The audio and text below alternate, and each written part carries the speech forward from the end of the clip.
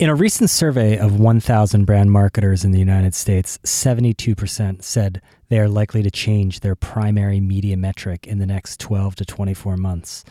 Are you ready for the change that's coming? Download Measuring Success, a new research report from Xaxis, to learn how marketers are taking control of their metrics by tying media to real business outcomes. Visit Xaxis at xaxis.com now and download the report. In a year of fire sales, Quartz stands out. The 6-year-old global business publication was bought by Japanese tech company Usabase in a deal valued between $75 million and $110 million. Now, Quartz, like many publishers, is focused on building out its paid content business. I'm Brian Marcy, and this is the Digiday Podcast. Today, I'm joined by Jay Lauf, the co-CEO of Quartz. Jay and I talk about why it made sense for Quartz to go to Usabase, how Quartz will differentiate its subscription program, and much more. Hope you enjoy it. Jay, welcome back to the podcast. Thanks, Brian. Thanks for having me. Excited to be here. So a lot has changed since the last time you were there. Most notably, Quartz has a new parent, Usabase. Yes, Usabase. So when this happened in August, a lot of people, at least in the U.S. market, said, Usabase? Yeah. So explain Usabase. Yeah, Usabase is a publicly listed company in Japan. It's been around for 10 years. Wildly successful company that started out as an information services company with a product called Speeda, which is SPEEDA. And it's a competitor in Japan to other information services companies like Factiva and the like here. They had a really successful 5-year run with that product and continue to have a successful run. And about 5 years in, launched a product called NewsPicks, which is a high-end news app for business professionals that is a second division of that company.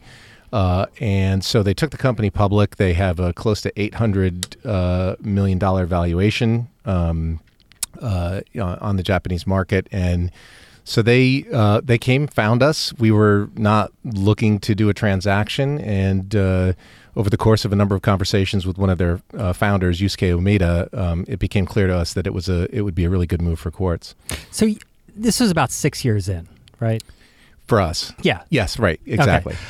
Not like the obvious partner, I would think, right? I mean, were you surprised that they ended up, I'm sure you had plenty of other talks with other probably more likely partners.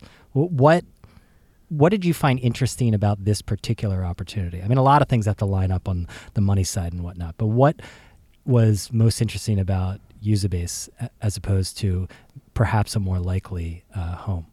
Sure. Yeah. Well, first of all, Quartz obviously has an itch to always do something different and counterintuitive from the beginning, launching without a homepage. So why would we sell the company to one of the most sort of the known offenders?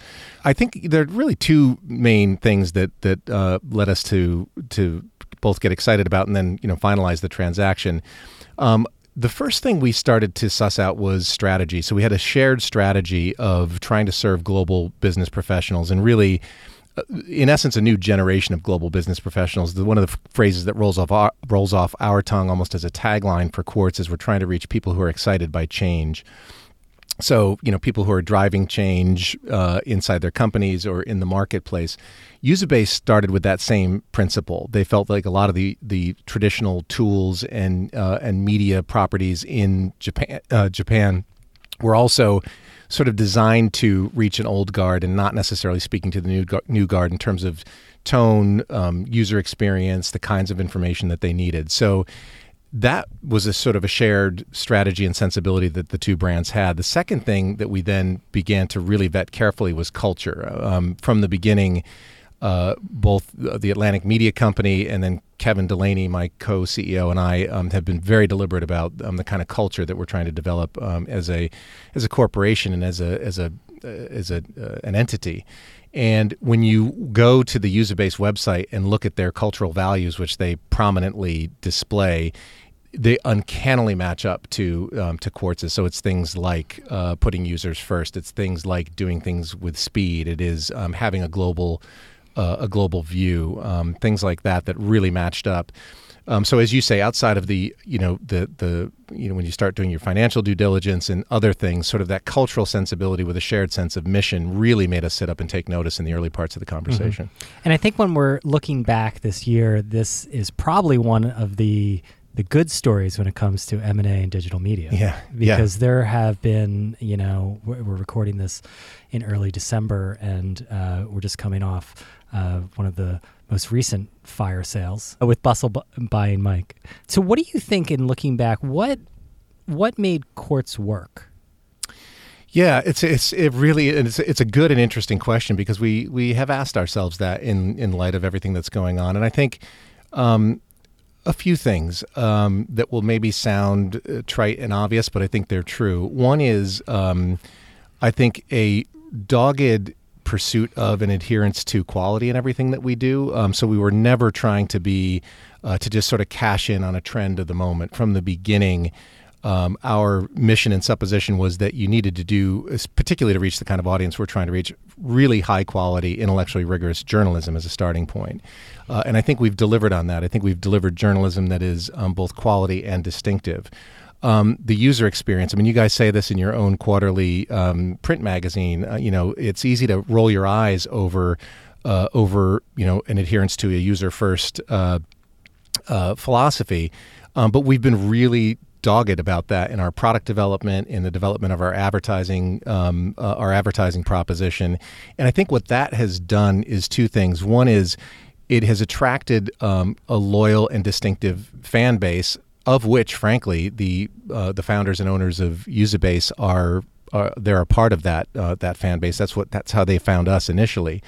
And I think what that's done is actually created something that has a meaningful foundation on which you can build. Again, I think it's not a brand or a proposition that's tried to simply cash in on the latest trends and crazes, but actually trying to build something for the long haul. So not trying to be everything to everyone, because I think that's a great way to put it. Exactly. A lot of people this year. I'm just finished wrapping up a column for the magazine and looking back over how many of the bad stories are about people who got stuck in the middle.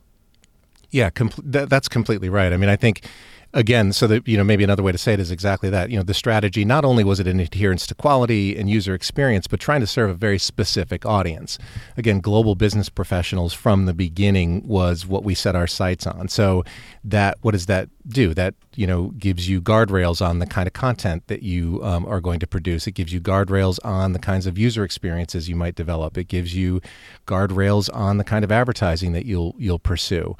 And I think that focus is critical. It also has helped us avoid, pivots, which are easy to, in hindsight, I think, make fun of. But I think a lot of companies have tried to pivot to what seemed like a more sustainable opportunity or model. We haven't had to do that. We've certainly experimented in a lot of these same arena, video, and other places that others have, but we've never had to make a full pivot from the original proposition. And I think that the strength of that shows through. I want to take a quick break here.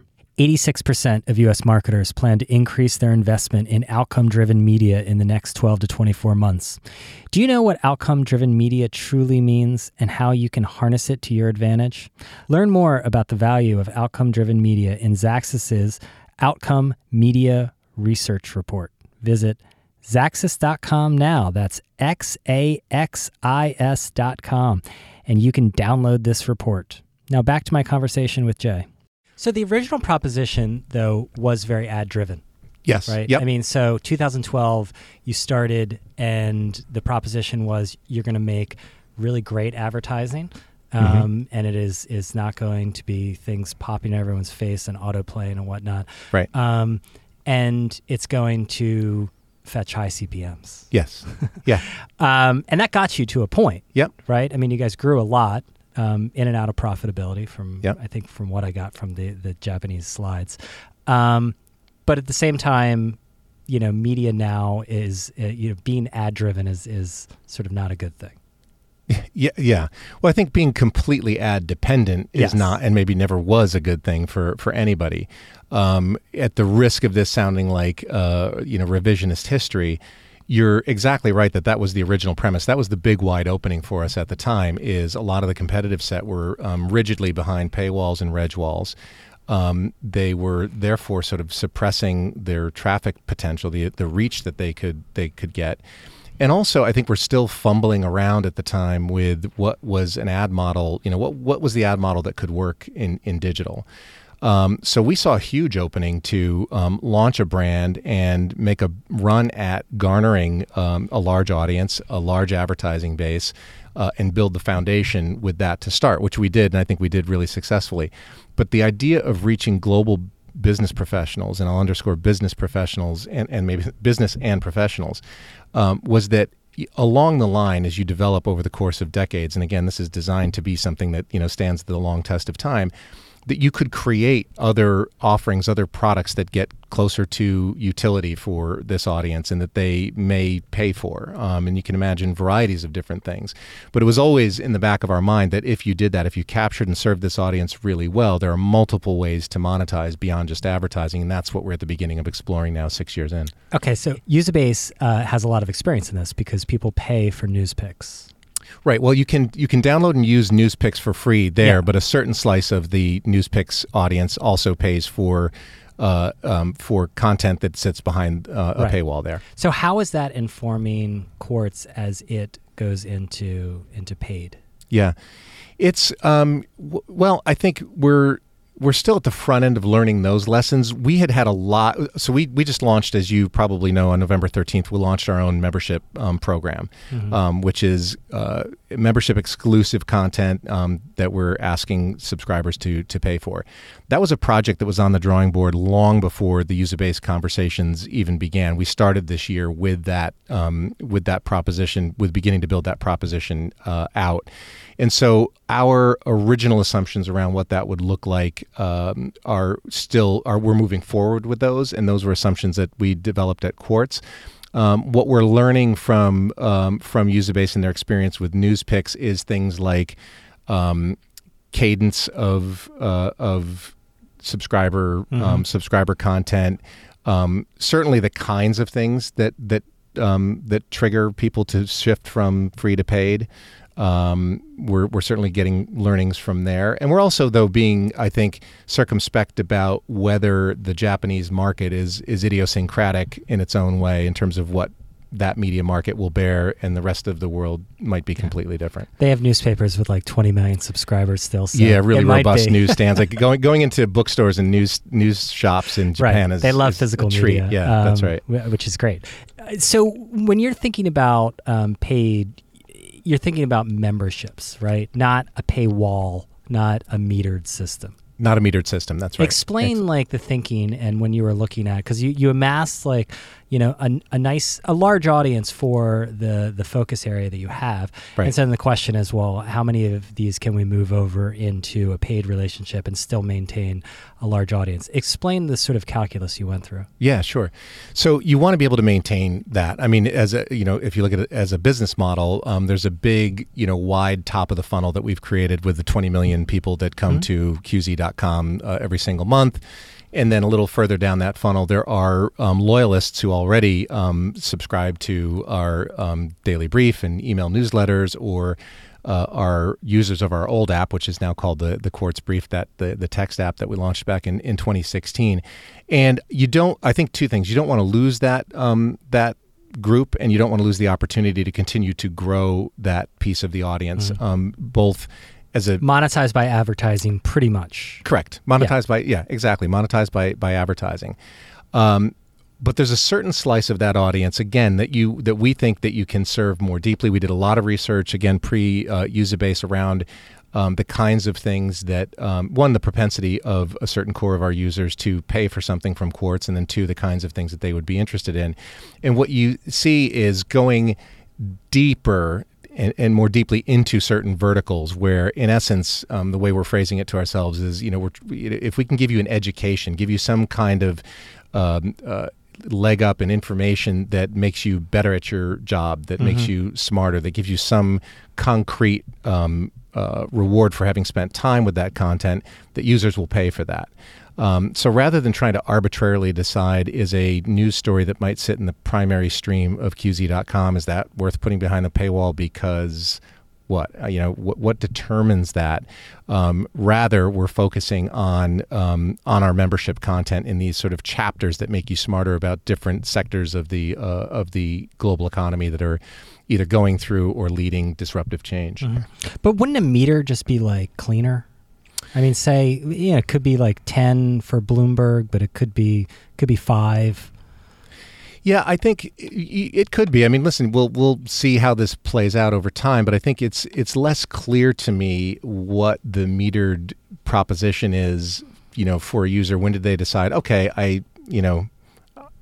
I will pay, I'll go past, I need to pay to get through, through this paywall, or for us to determine how many articles can you see before we start charging you.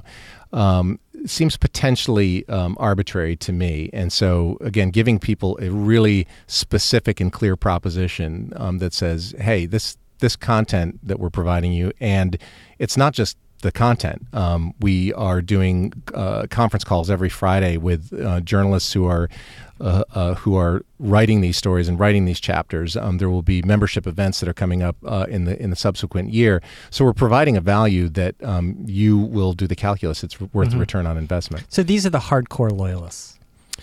Yeah, I think they're the hardcore loyalists at the beginning, but I think also we've got the opportunity to attract a whole separate a separate slice of the audience for whom the content we're providing is really meaningful, whether you're a loyalist or not. If we do the job right and do it well, we're going to have content that sits in membership that breaks out on its own and creates additional awareness and importance for Quartz over time. How big of a segment is that? I mean, you hear like a rule of thumb that like anywhere from 1% to 5% of an audience is, right. And I don't even know if I never see it cited, but I hear it talked about more. That 1% to 5% of an audience can be expected to convert over to a subscription or membership product. Yeah, I think that's directionally true. I mean, if you look at the data, and I think, that is our supposition that over time, you can get to, and what that time frame is, I'm not, fully committed to at this point, but, with something like Quartz, you could get to 1 million paid subscribers over time. And then you've got a really meaningful, piece of the business model if you're able to achieve that. Mm-hmm. I want to take a quick break here to encourage you to join our own membership program, and that is Digiday Plus.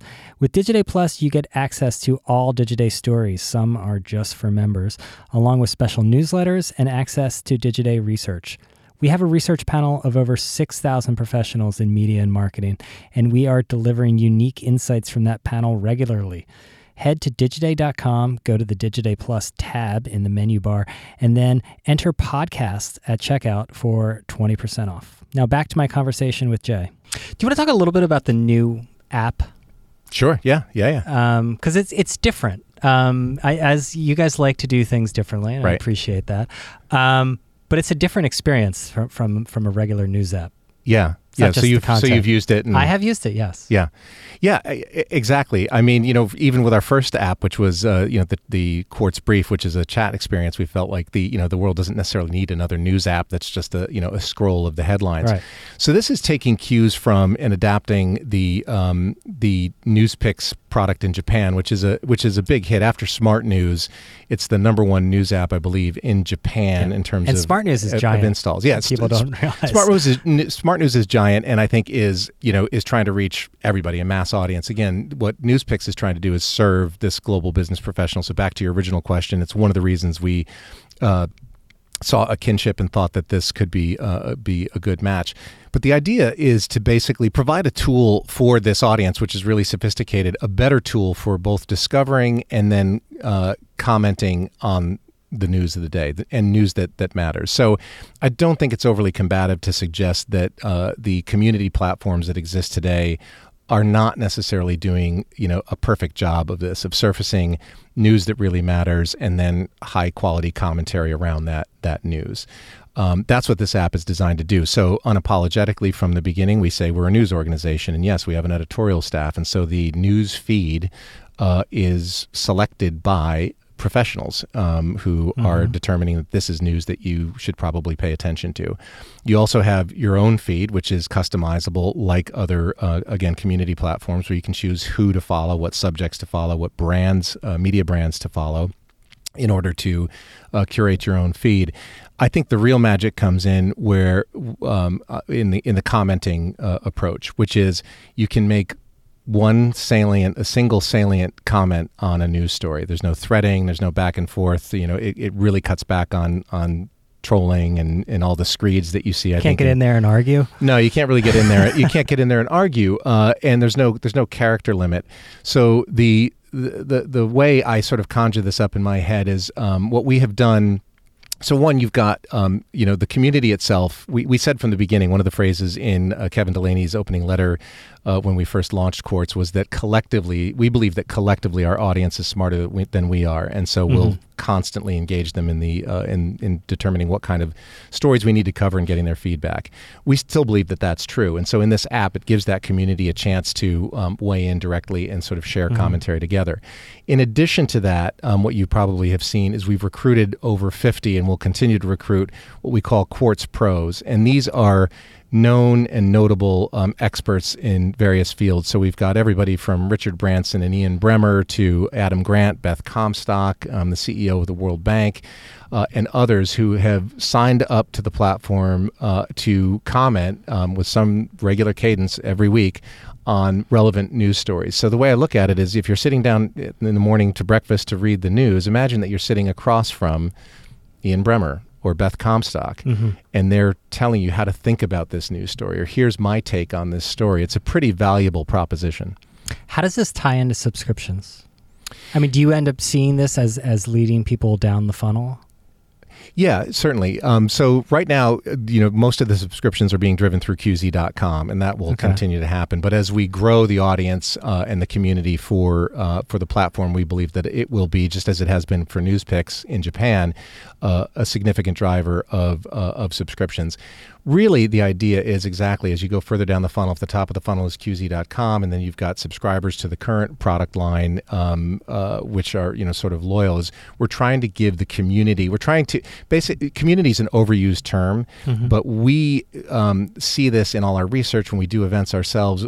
The Quartz community is a community. They are people who know each other when they see each other. I always say that we speak their native language and the tone and the UX of Quartz. And the idea is to create a platform that drives that community to cohere and work together to communicate together more. And that's going to give us an opportunity as they move closer down, more tightly engaged with us to convert to paid. Yeah. So with this converting to paid, and we're seeing more publishers come out with subscription or membership programs. I think today, even like when HuffPost is doing a subscription program, I think that it's truly a pivot to paid. Many of these are not going to work, right? I mean, just because you have a very defined audience, there's a lot of folks who are still in the middle, and I think when you start to ask people to pay, that's gonna expose whether or not you're stuck in the middle. I think that's right. I think that's why it is probably a healthy Darwinian moment to sort of test that assumption. And I agree with you. I think at some level, in order to survive in general, and if survival means that you have to have multiple revenue streams or you need an element of paid, it's my belief that you have to be indispensable on some level for your audience. So in your world, where you're covering an industry very tightly and specifically, people need to engage with you every morning. There's a degree to which that's a necessity. For the New Yorker on the other side of the spectrum, some people love the New Yorker's writers and journalism so much that they can't imagine living without it. And it signals something about themselves. In that instance, right, exactly. Tote bag and right, stuff so that matters enough for people to pay for. But to your point, between the New Yorker and the Digidays of the world, who survives, and I think you have to be indispensable in order to survive. I think the other point about the HuffPo news today is even Oath at its scale is not really able to compete on scale. That's terrifying. So isn't it? I mean, so give up the scale game. I mean, like if it's funny because Jared Gruged has left already as CEO, but I did a podcast with him in which he was like, "Oh, subscriptions are not right for someone like HuffPost," and I think it says something about where the ad market overall has gone, that they've completely changed on that, and this was not like a we'll see down the line kind of thing. Yeah. Yeah, I think it says a lot about the ad market. I think it also, potentially says something, and I think this is what we're all testing about the consumer market as well. Are consumers in this, 2-year political climate beginning to wake up to the fact that if you want to have valuable and valued trusted sources, that you may need to pay for and support them. Now, that might be, to your point, 1 to 5% of the overall citizenship that will do that. But I think that's another element that's being tested here. Yeah, that'll be the real challenge because there's no like in between. And I know a lot of folks are trying to solve that problem, and micropayments and all these other schemes have not worked. Right. But there's only so many subscriptions that people can have. I know you're probably banking on, like us, most of our subscriptions are on corporate credit cards. And if you do have a corporate credit card, you should really subscribe to Digiday Plus. And Quartz. And expense it. And Quartz. And we could do a bundle if you want. We've actually experimented with our friends at Business Insider. I've seen that. Yeah, let's talk offline. But there has to be something that makes this easier on the consumer side.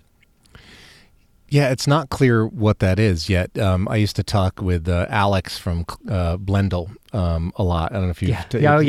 And he's really passionate and earnest about what he's doing, and I think there's something interesting there. It's one of those I chalk up. It works in Holland. Right, exactly. I think it works in that small market.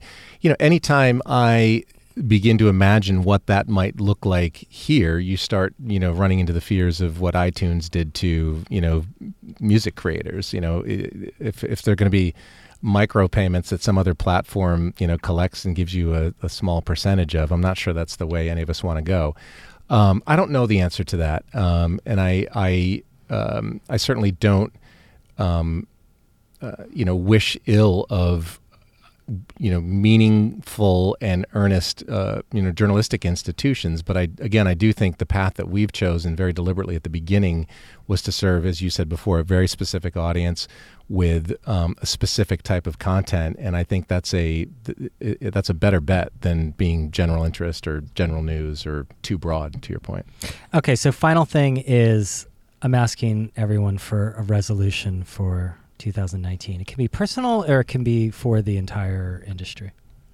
Wow, yeah, resolution. I haven't sorted out my personal resolutions. That's a complicated thing every year. But I would say for the industry, where I started before, I think you need to figure out what makes you indispensable and resolve to crush it at that and not be distracted with the things that are not making you indispensable. That would be my resolution. Okay. Jay, thanks so much. Of course. Thanks for having me. And thank you all for listening. This show is produced by Aditi Songol. Tell us what you think. Tweet at me or email me your feedback. I am bmorrissey on Twitter and bmorrissey@digiday.com. Also, please take a minute and leave a review for us. We greatly appreciate those reviews and ratings, or tell a friend about it. We would like more people to discover this podcast. And thank you again for listening. We'll be back next week. Xaxis is helping brands engineer their advantages with outcome-driven media powered by AI. Learn more at Xaxis.com right now. That's XAXIS.com.